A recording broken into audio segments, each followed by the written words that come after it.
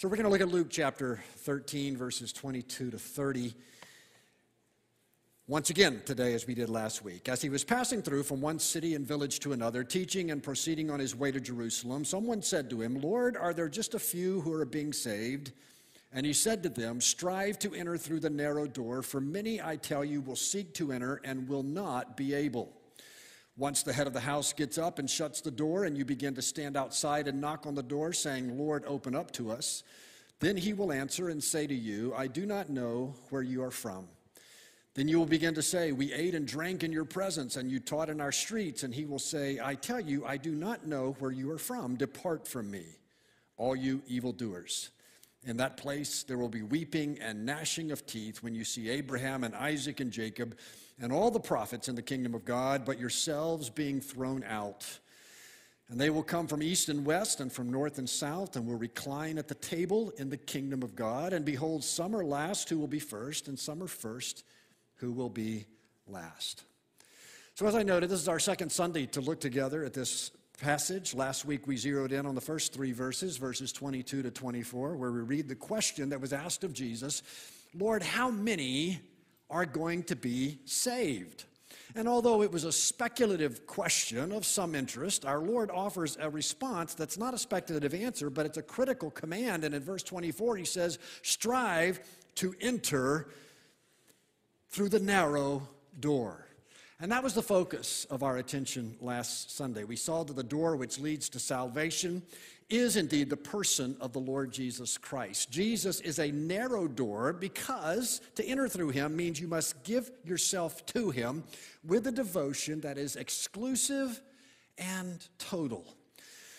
The imperative in that verse, the word strive, it means that in spite of pain, the pain of relinquishing your pride and your sin, and in some cases your things, you must not let nothing stand in the way of you entering that door into the life of Christ. At the close of our time last time, I touched on why this is so important. And today, that's going to be the whole point, really, of our study today, as it was for the words of Jesus we just read. After telling his inquirer what he must do, Jesus proceeds to lay out why he must do it.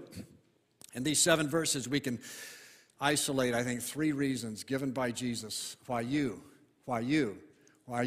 must stop at nothing to enter the kingdom of God and assure yourself a place in the number of those who are saved, those who will inhabit the eternal kingdom of our Savior. We find here that there is a deadline for the kingdom, there is a qualification for the kingdom, and there is a selection for the kingdom. So that's where we're headed today. First of all, there is a deadline for the kingdom. The first thing Jesus says in explaining the importance of entering the narrow door, there in verse 24, is, "Many, I tell you, will seek to enter and will not be able." Now, why is that? Why will these people who are actually seeking to enter the kingdom of God be unsuccessful in doing so? Does it have something to do with the door being narrow? Is that the problem? Is this a group of unusually large people who would not be able to fit through a narrow door? Well, the answer to that is no. Their inability to get through the door at this point has nothing to do with its narrowness. The problem for these people is that the door is closed. It's closed. Andre, I'm going to ask you to turn me down a little bit because I find myself getting a little bit excited and I don't want to blow people out as I get revved up. Thank you, sir. The door's closed. This becomes clear as Jesus illustrates his point in verse 25. He says, "Once the head of the house gets up and shuts the door, you begin to stand outside and knock on the door, saying, 'Lord, open up to us.' Then he will answer and say to you, 'I do not know where you are from.'" What's your problem? Not the size of the doorway. Your problem is that the door is now locked. And the only reason you face a locked up door is that you have sought to enter too late. That's the situation Jesus is describing for us here. Here we have the head of the house, very generous, very hospitable, but at a certain time he puts everybody to bed and he locks the door and he hits the sack. Any traveler knows that you'd better not bother somebody once they have gone to bed unless it's really, really important, right? But you do it anyway, banging on the door, yelling for the owner of the house to come and let you in. But the householder, the owner, isn't very sympathetic at this point.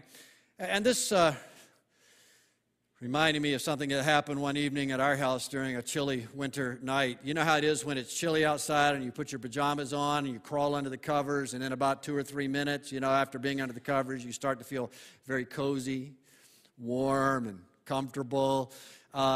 Well, one of those cold evenings, I beat my wife to bed. I didn't beat my wife. I got to bed first. I got to bed first by a couple of minutes. And I was laying there all snug and peaceful, and she crawls on the other side of the bed and gets settled in when I noticed that there's a light on.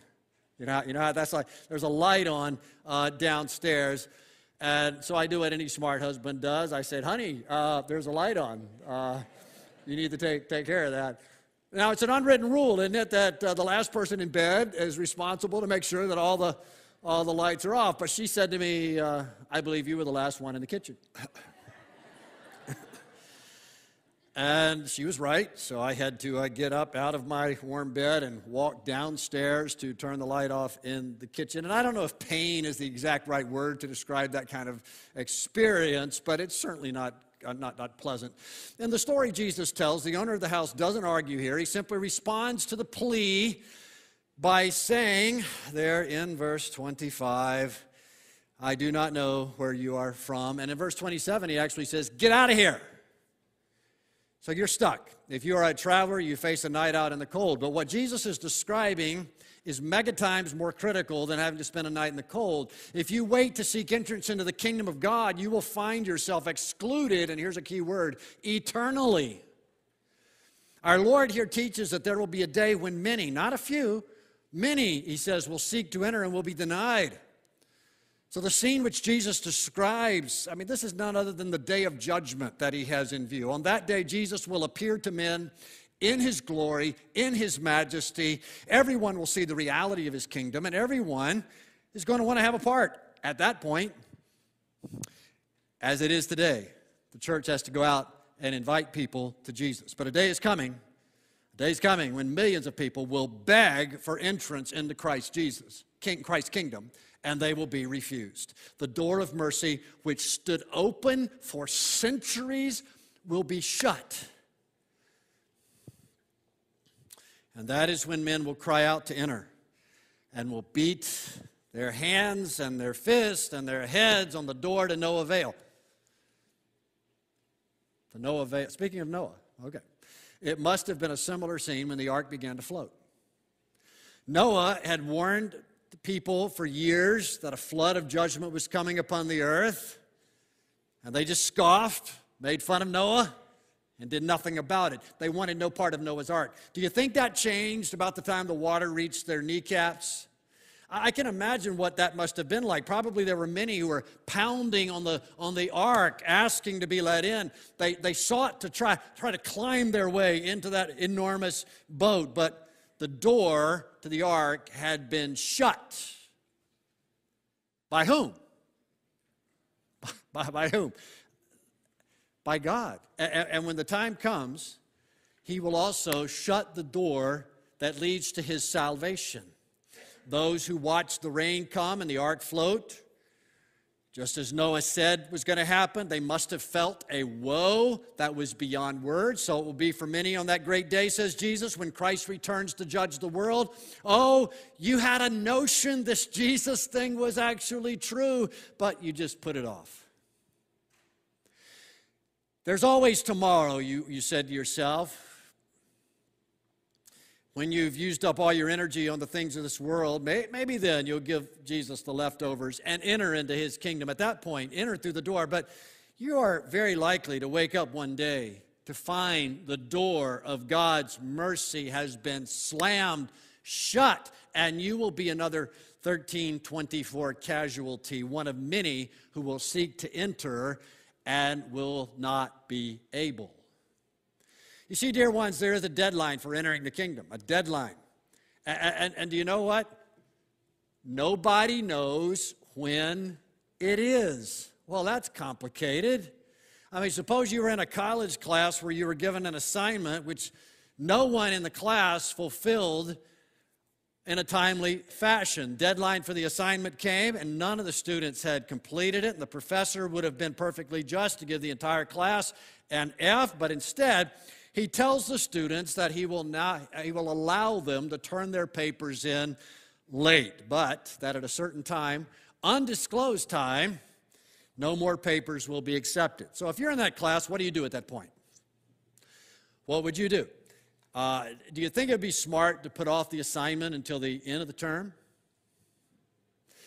Let me tell you, if I wanted a passing grade in that class, I'm getting on that assignment that very evening because I'm concerned that tomorrow may be the last possible day. Now, you can risk a failing grade if you like in a college class, but it is utter folly to risk eternity for such delay. The fact is, as long as you remain outside of the door, as long as you put off the claims of Jesus upon your life, you are playing Russian roulette with your soul. The door may shut on you. It could happen through your own death, or it may shut through the Lord's return. There is a deadline for the kingdom of God. In Matthew 25, there was a parable that we read there with the same lesson. It's a story about the 10 virgins, a tale which has several elements that are interesting and complicated, but the point, I think, is ultimately the same. These girls needed burning lamps to enter into the marriage feast, which would begin when the bridegroom showed up. And as it turns out, he arrived at midnight, and half of the 10 virgins were unprepared in that they had failed to buy a sufficient amount of oil for their lamps, and so they had to go out to the store late at night to get more oil, and they weren't there when the bridegroom arrived. Verse 10 of that chapter. While they were going away to make the purchase, the bridegroom came, and those who were ready went in with him to the wedding feast. The door was shut. There again, you get the image of a shut door, a stark reality that will face those who are not prepared. Verse 11, later the other virgins also came, saying, Lord, Lord, open up for us. But he answered, truly I say to you, I do not know you. The same response as the householder in Luke 13. Verse 13 sums up the message then. Be on the alert, for you do not know the day nor the hour. So head back to Luke 13. But do you see this? When our opportunity is gone, we do not know. So diligence to get ready, that's the only smart approach, because there is a deadline for the kingdom of God. Secondly, I want you to see with me that there's a qualification for admission to the kingdom of God. This is taught here by not by any positive statement, but by the clear implications of the negative statements. So look again at our text, verse 25. Once the head of the house gets up and shuts the door, and you begin to stand outside and knock on the door, saying, Lord, open up to us, then he will answer and say to you, I do not know where you are from. Then you will begin to say, we ate and drank in your presence, and you taught in our streets. And he will say, I tell you, I do not know where you are from. Depart from me, all you evildoers. So the one called in verse 25, the head of the house, represents the Lord Jesus and in his position as judge. Twice here he addresses those who are refused entrance, and both times he says essentially the same thing. What does he say?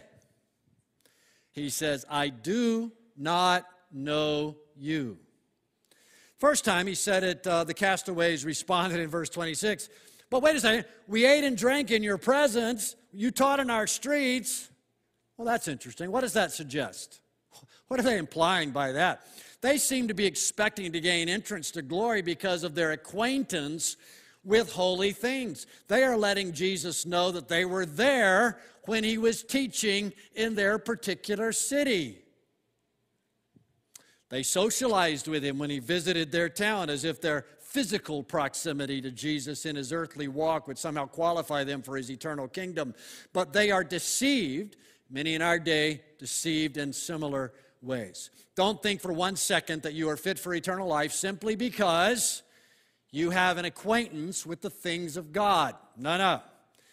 When you get shut out of heaven on the day of judgment, don't bother trying to remind the Lord that, hey, I was a member of North Park Church in Wexford, Pennsylvania. Or, hey, my Uncle George was a preacher. or I had parents that were devoted Christ followers. The Lord not only knows those things are irrelevant. They mean nothing because they are not what qualifies you for His kingdom. These people in our story were those who had been in the very presence of Jesus. They had been greatly privileged not only to be Jews who were taught of God's law, but they had even seen and heard the Lord Himself, the Messiah. They were around Him, but the Lord was not impressed by any of that. He simply says, I don't know where you are from. The NIV says, I do not know you or where you are from, and that may communicate more clearly, I think. In Matthew 7, identical context, verse 22, Jesus says, many will say to me on that day, Lord, Lord, did we not prophesy in your name, and in your name cast out demons, and in your name perform many miracles? And then I will declare to them, I never knew you. Depart from me, you who practice lawlessness. The point in either case is the same.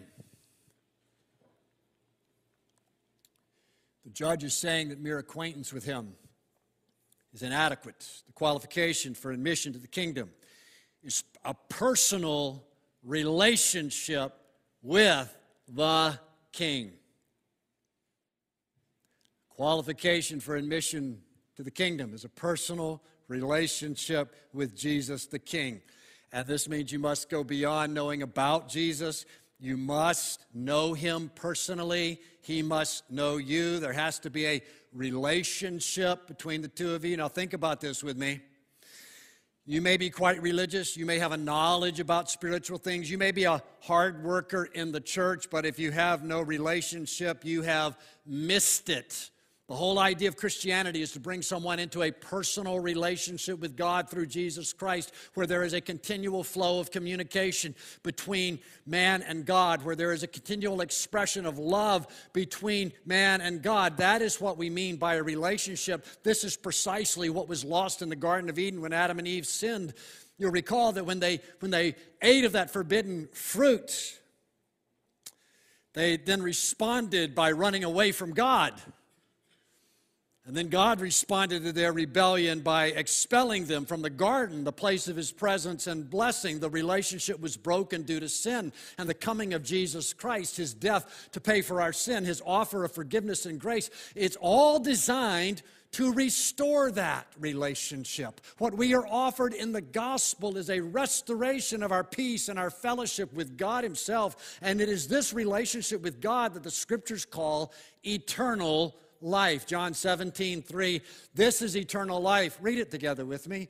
This is eternal life, that they may know you, the only true God, and Jesus Christ, whom you have sent. What you enter when you go through the narrow door, we talked about last time, is a personal relationship with God through Jesus. Do you see that?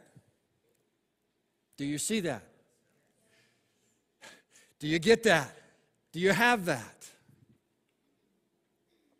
Or do you simply have a familiarity with the things of God? Either you are a friend of Jesus, or you are a stranger who will be shut out of the kingdom. And the one who is prepared to enter glory is the one who has entered through the narrow door into a relationship with Christ Himself. And friend, either you have that, or you have nothing. Nada. Jeremiah 9, great verse. Thus says the Lord, let not a wise man boast of his wisdom, let not the mighty man boast of his might, let not a rich man boast of his riches, but let him who boasts boast of this, that he understands and knows me, that I am the Lord, who exercises loving kindness, justice, and righteousness on earth, for I delight in these things, declares the Lord. What is the ground of our boasting? It is knowing God, and all that other stuff matters not. It's not, you know the old saying, it's not what you know, it's who you know. It's not what you know, it's who you know. That's really true. What counts in the spiritual realm is knowing God. That's the qualification for admission to the kingdom. So we've seen the deadline for the kingdom. We've seen the qualification for admission into the kingdom. Now let's consider the selection for the kingdom. And Jesus clearly here teaches that His eternal kingdom will include some and will banish others. Okay? There are the included and the banished. No universalism here. Included in the banished, and we can learn something about both of these groups. Let's read again verses 28 to 30. In that place, he says, there will be weeping and gnashing of teeth when you see Abraham and Isaac and Jacob and all the prophets in the kingdom of God, but yourselves being thrown out, and they will come from east and west and north and south, and will recline at the table in the kingdom of God. And some who are last will be first, and some who are first will be last. And from this you may gather that there are at least three types of folks who will be there in that number when the saints go marching in. First, he says there's Abraham and Isaac and Jacob and all the prophets. These can represent the saints of the old covenant, okay? They will be there in glory. They will be there in the kingdom of God, right alongside Gentile Christians like you and me. That's one group of special mention.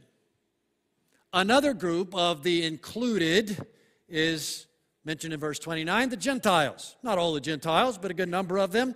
They will come from east, west, north, south, and will recline at table in the kingdom of God. That's to say there will be saved men and women from every corner of the planet. We're going to meet some of Maria's friends from Kenya when we gather together before the Lord. Now, this is a direct attack on the prevailing idea that would have been prominent in a lot of Jesus' hearers, that only Jews were constituting the kingdom of God. The kingdom over which Christ rules is a universal kingdom. There will be Old Testament Hebrews, there will be New Testament Gentiles, and thirdly, there will be, this third group is the religiously underprivileged. The religiously underprivileged. The Gentiles would probably fall in that category, most of them at least. I refer to the word of Jesus again in verse 30. Some who are last will be first. That would be Gentiles. Didn't have anything, didn't have the word of God, didn't have the privileges of being among the chosen people. Some who are first, that would be the Jews who were taught of the law, had the worship available to them, but they will be last. Understood in context, this statement means that some who have enjoyed very little religious privilege will be first in the kingdom. They will be great in grace. So again, remember, Jesus is addressing Jews who had grown up with the privilege of a scriptural upbringing. These are the very ones who had heard him teach and seen his miracles. In terms of religious privilege, they are first. Christ is laboring here to convince them that they may be first in privilege and last in grace, while others who had known little of what they had are exceedingly best. Some Gentiles, he says, will be first in the kingdom of God. I think of the Roman centurion who probably grew up in a household full of pagan superstitions, but when Jesus encountered him in the Gospels, it says Jesus marveled at the faith of this Roman centurion and pointed out that it was greater faith than anybody he had encountered in Israel itself. Last in privilege, first in grace. And you can look around this room and you can see here many who grew up outside the church, no parents who taught them or even loved them in a biblical way, and yet they now know God. They are now serving him, while so many of you who had every spiritual privilege available as you grew up. Some of you have the weakest faith in the room. That's it's not true in every case, I understand, but Jesus does say some who are first will be last, some who are last will be first. So in the kingdom of God, you will find Old Testament saints, you will find Gentiles, and you will find some of the underprivileged. Okay, well, let's look at the category of the banished. Banished. That's not a strong word. Not a word I use a lot, but it kind of hits me when I say it. Banished from the kingdom of God. What an awful, awful thing that would be. But we know that many there are who will seek entrance, who will not be allowed in, and they will hear from Jesus those terrifying words, "Depart from me, I never knew you." Depart from me, I never knew you. definitely some of the most terrible words in all of the Bible. What makes the words so terrible is that they are spoken by Christ. They are final. There is no court of appeals beyond Jesus. They are eternal in their impact. Eternal life is knowing God. Glory is being forever with Him. Hell, on the other hand, is being totally separated from Him. Now, that doesn't sound terrible to the ungodly to be separated from God. They don't mind that at all, but they don't like to talk of a lake of fire. They don't like to talk about a place of torment, but those things are part of this separation. When you are banished from the presence of God, you are given over to the devil. When the time comes, you'll understand the import of those words, depart from me. You're the one who didn't want anything to do with God anyway. What you want, you will get. But when that time comes, your soul will be tormented with incredible and eternal regret. When Christ says, depart from me, verse 28 says there will be weeping and gnashing of teeth. We're all familiar with weeping. Some of us are familiar with gnashing of teeth. You wear a night guard? I wear a night guard. I guess I do some gnashing of teeth in my dreams. Weeping and gnashing of teeth. The weeping is sadness. The gnashing of teeth is representative of anger. You will burn with anger and jealousy, for you will be able to see, it says, the blessings of the righteous. Verse 28 says, in that place, weeping and gnashing of teeth, they'll see Abraham, Isaac, and Jacob and all the prophets in the kingdom of God. And compare their lot with the lot of the blessed, and I cannot think of anything more horrible than that. Is it any wonder that Jesus says to us then, strive, strive, strive to enter that narrow door? Verse 30 says that among the banished will be some who had enjoyed in this life great privilege, the kind of people who had been able to hear Jesus teach. In spite of their privileges, they will not make it because they had no relationship with Him, and that is tragic. It's a tragic mistake to think that all is well with your soul because of your acquaintance with true religion. Think of my own father who never embraced Christ. And when the Jehovah's Witnesses or the Mormons came to his door, he would dismiss them by saying, I have two sons that are preachers, it'll be well with me.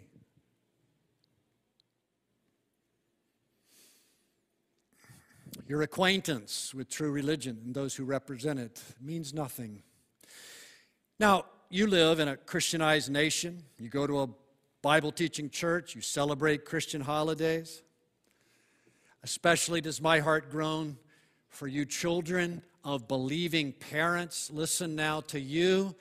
To you, it has been given a wonderful privilege to grow up in a home, to grow up in a church where Christ is loved, where His truth is taught.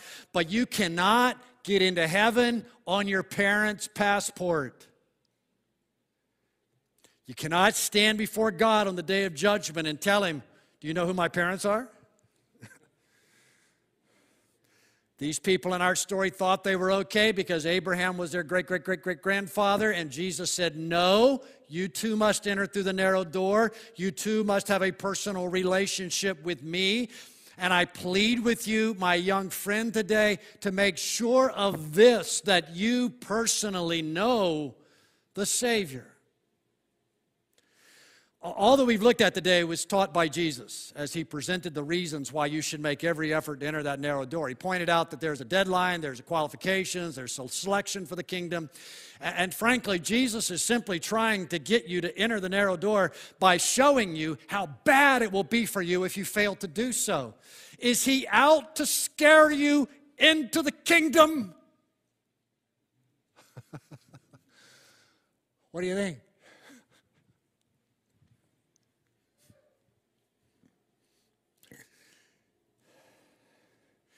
I think maybe He is, yeah. And I hope He has succeeded. Some of you remember the old commercial, I doubt if it's still on anymore, the purpose of which was to keep kids off of drugs, and it would show you an egg. Remember this? And then it would show you an egg on a frying pan, and it would say, they would show you the egg, and it would say, this is your brain. And then it would show you the egg in the frying pan. It would say, this is your brain on drugs. Seeking to make you afraid of getting caught up in such an addiction. I'm all for commercials like that. You try to direct your children's behavior in the same way, don't you, parents? I think you, most of you do. You tell them the consequences of their poor choices, the potential consequences. You let them know there's a negative side, you know, there's a downside to eating too much. You try to convince them that smoking's not a great idea either. You try to convince them that careless driving is a bad idea. You teach the little ones that playing with fire is not a wise thing to do. Good parenting promotes healthy fears. Right? Can I get an amen, parents? Promote healthy fears. You know, it's been a big subject all year. What's a healthy fear and what's an unhealthy fear? Right? Jesus is promoting here a healthy fear, a fear of eternal banishment. I heard someone say, wouldn't it be cowardly of me to become a Christian just because I'm afraid of the consequences of not being one? Well, I would hope you have other reasons for becoming a Christian. I hope you can do it because it's right. I hope you can do it because it's true. I hope you can do it because it's good for you. I hope you can follow Christ because it is pleasing to God. But if nothing else does it, sure. Come to Jesus out of fear of banishment.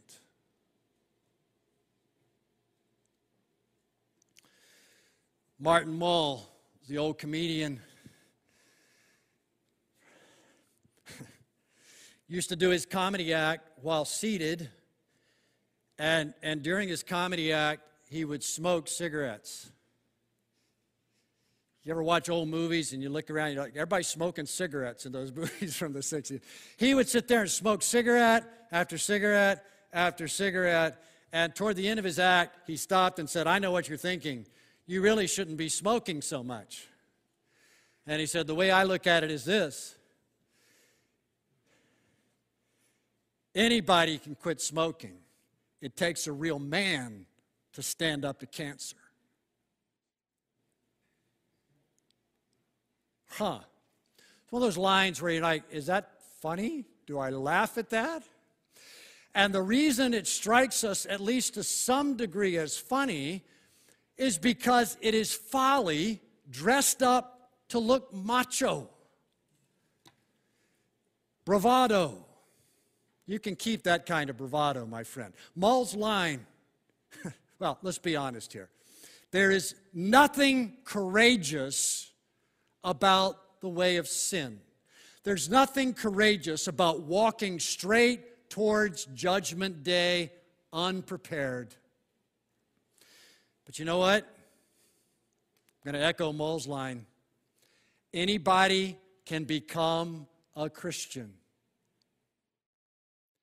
Anybody can become a Christian.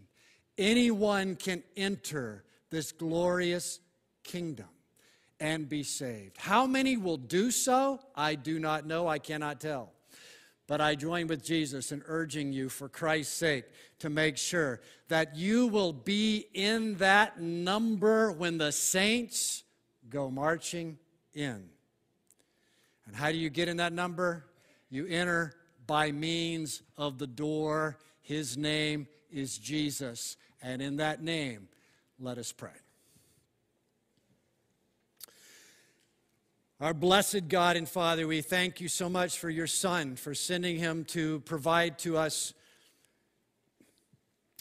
atonement, redemption, forgiveness, pardon, all that we need to enter into your presence, and to provide something critical in addition, and that is the warning of the consequences of refusing. Father, we pray together right now for those things that may keep us from walking through that door. Things we spoke of last week, maybe our self-righteousness, Maybe a relationship we know you would have us lay down that we refuse to do so. Maybe some possessions in which we find security and identity.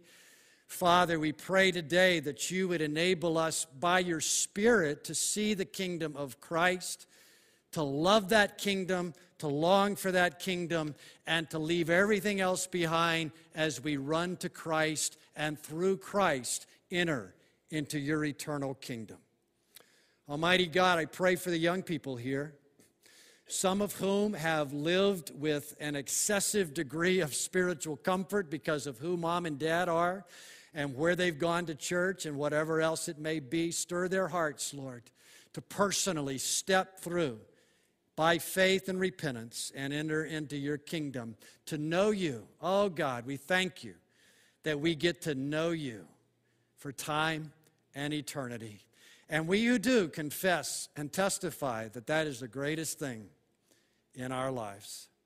And it is for us eternal life.